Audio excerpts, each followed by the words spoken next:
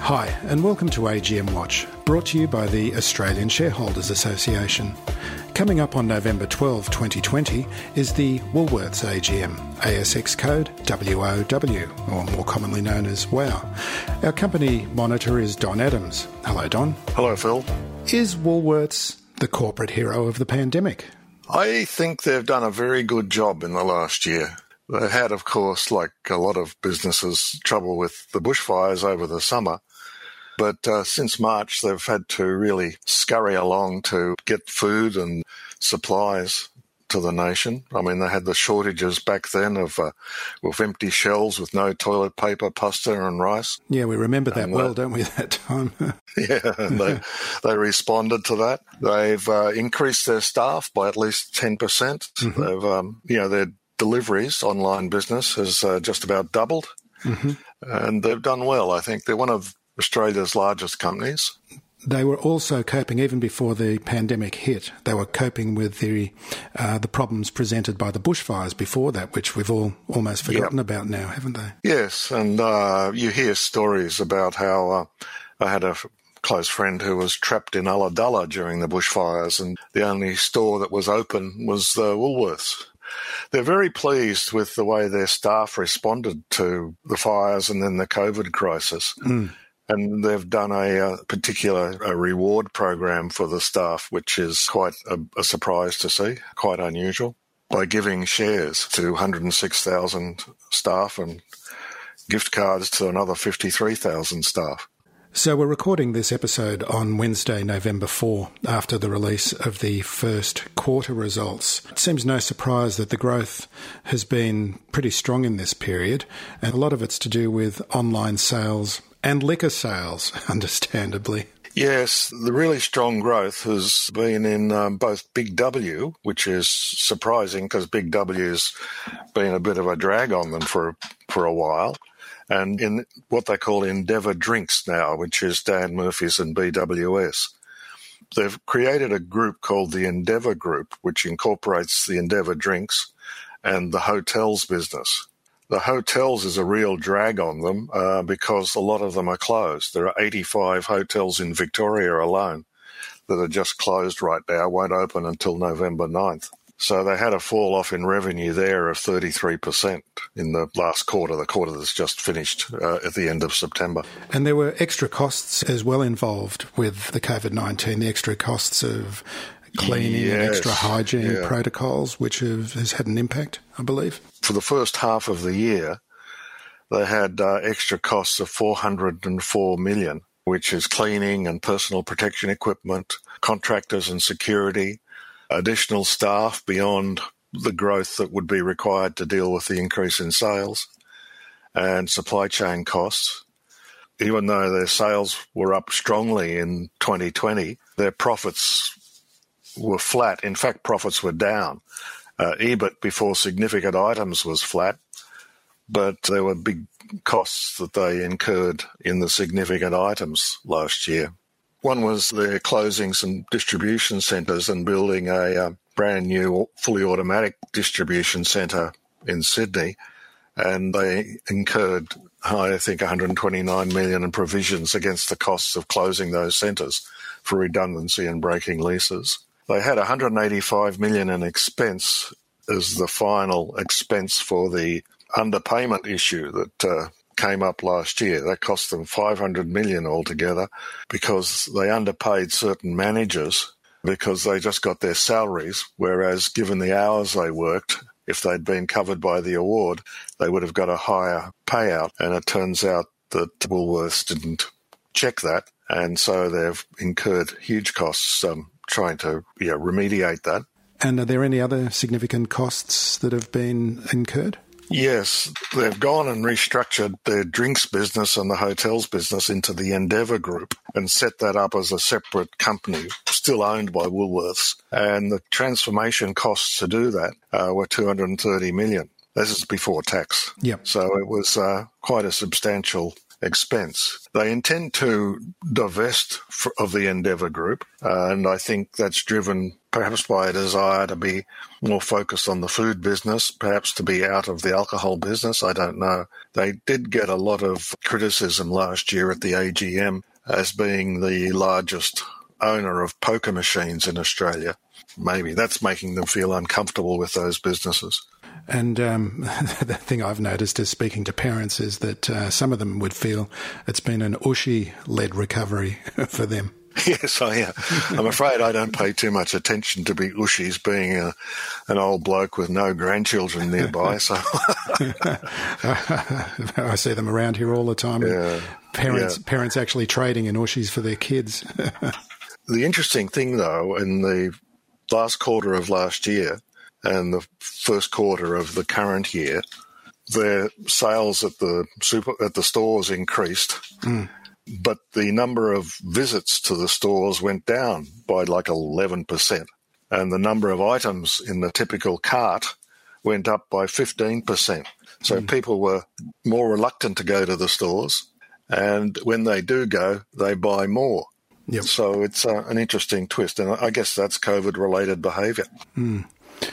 Well, let's move on to ESG and the governance of Woolworths. I noticed in the report and the voting intentions that you provided that you do point out that they take a significant stance on sustainability, signing up to the UN Global Compact for Sustainability. And yes. that what's impressive, I'm just quoting here now, what's impressive is that by embedding the values into the business, whether it's employing refugees in the areas in which they live, or installing solar panels on its distribution centres, or investing in organic farms, it makes sense for the business as well as being good for society as a whole. That's your view of Woolworths these days? Yes, the sustainability report is a large document, and it's very, very impressive, the things that they're doing. They see it as good business, of course. I mean, to be able to offer organic lines in the stores just broadens the appeal to potential customers. On the emissions, they've got a target, I think, to reduce 2015 emissions by 60% by the year 2030. And they're reporting how they progress with that each year in the sustainability report. They also have an emphasis on safety in the stores, and that's, in fact, so important to them that it's one of the key indicators for the level of bonus that the people who qualify for short-term incentives get. And they had a massive improvement in safety measures in 2020. I mean, you'd like to see them do more. You'd like to see them maybe quantify some of these things, maybe make them part of the remuneration system. But, the commitment is genuine. And one of the intriguing things is that all the team members who receive a short-term bonus last year for 2020 gave up a large chunk of the bonus to provide some of the funds to give the shares to the permanent staff. Each of the 106,000 permanent staff members who didn't qualify for a bonus received $750 worth of Woolworths shares. That's like an $80 million benefit, and that was to recognise the contribution they'd made during the COVID crisis. Yeah, because they did really roll up their sleeves, the staff, didn't they, during that time? That's right. That's how the management feel about it, and that's the way they talk to us about it. So, yes. Well, on that point, the chairman, when I said, were you a hero company, he said, no, we weren't, but our staff were. And I took that as, the attitude that you see in the company. I mean, it's a big company. It's also Australia's second most trusted brand name, which they proudly told me without mentioning what the first one was. But I found out later it's Bunnings. So even without the sausage sizzles, Bunnings continues to be trusted. And it's another company that's where the sales have been strong during the pandemic, I think. Okay, well, let's move on to the voting intentions. We've got a few coming up, and it looks like the association is recommending for all of these votes. And the first is director re-election. Yes, it's a vote to re-elect Scott Perkins as a director. He has just been appointed chairman at Origin, which is where Gordon Cairns, who's now is the chairman of Woolworths, was chairman but just stepped down.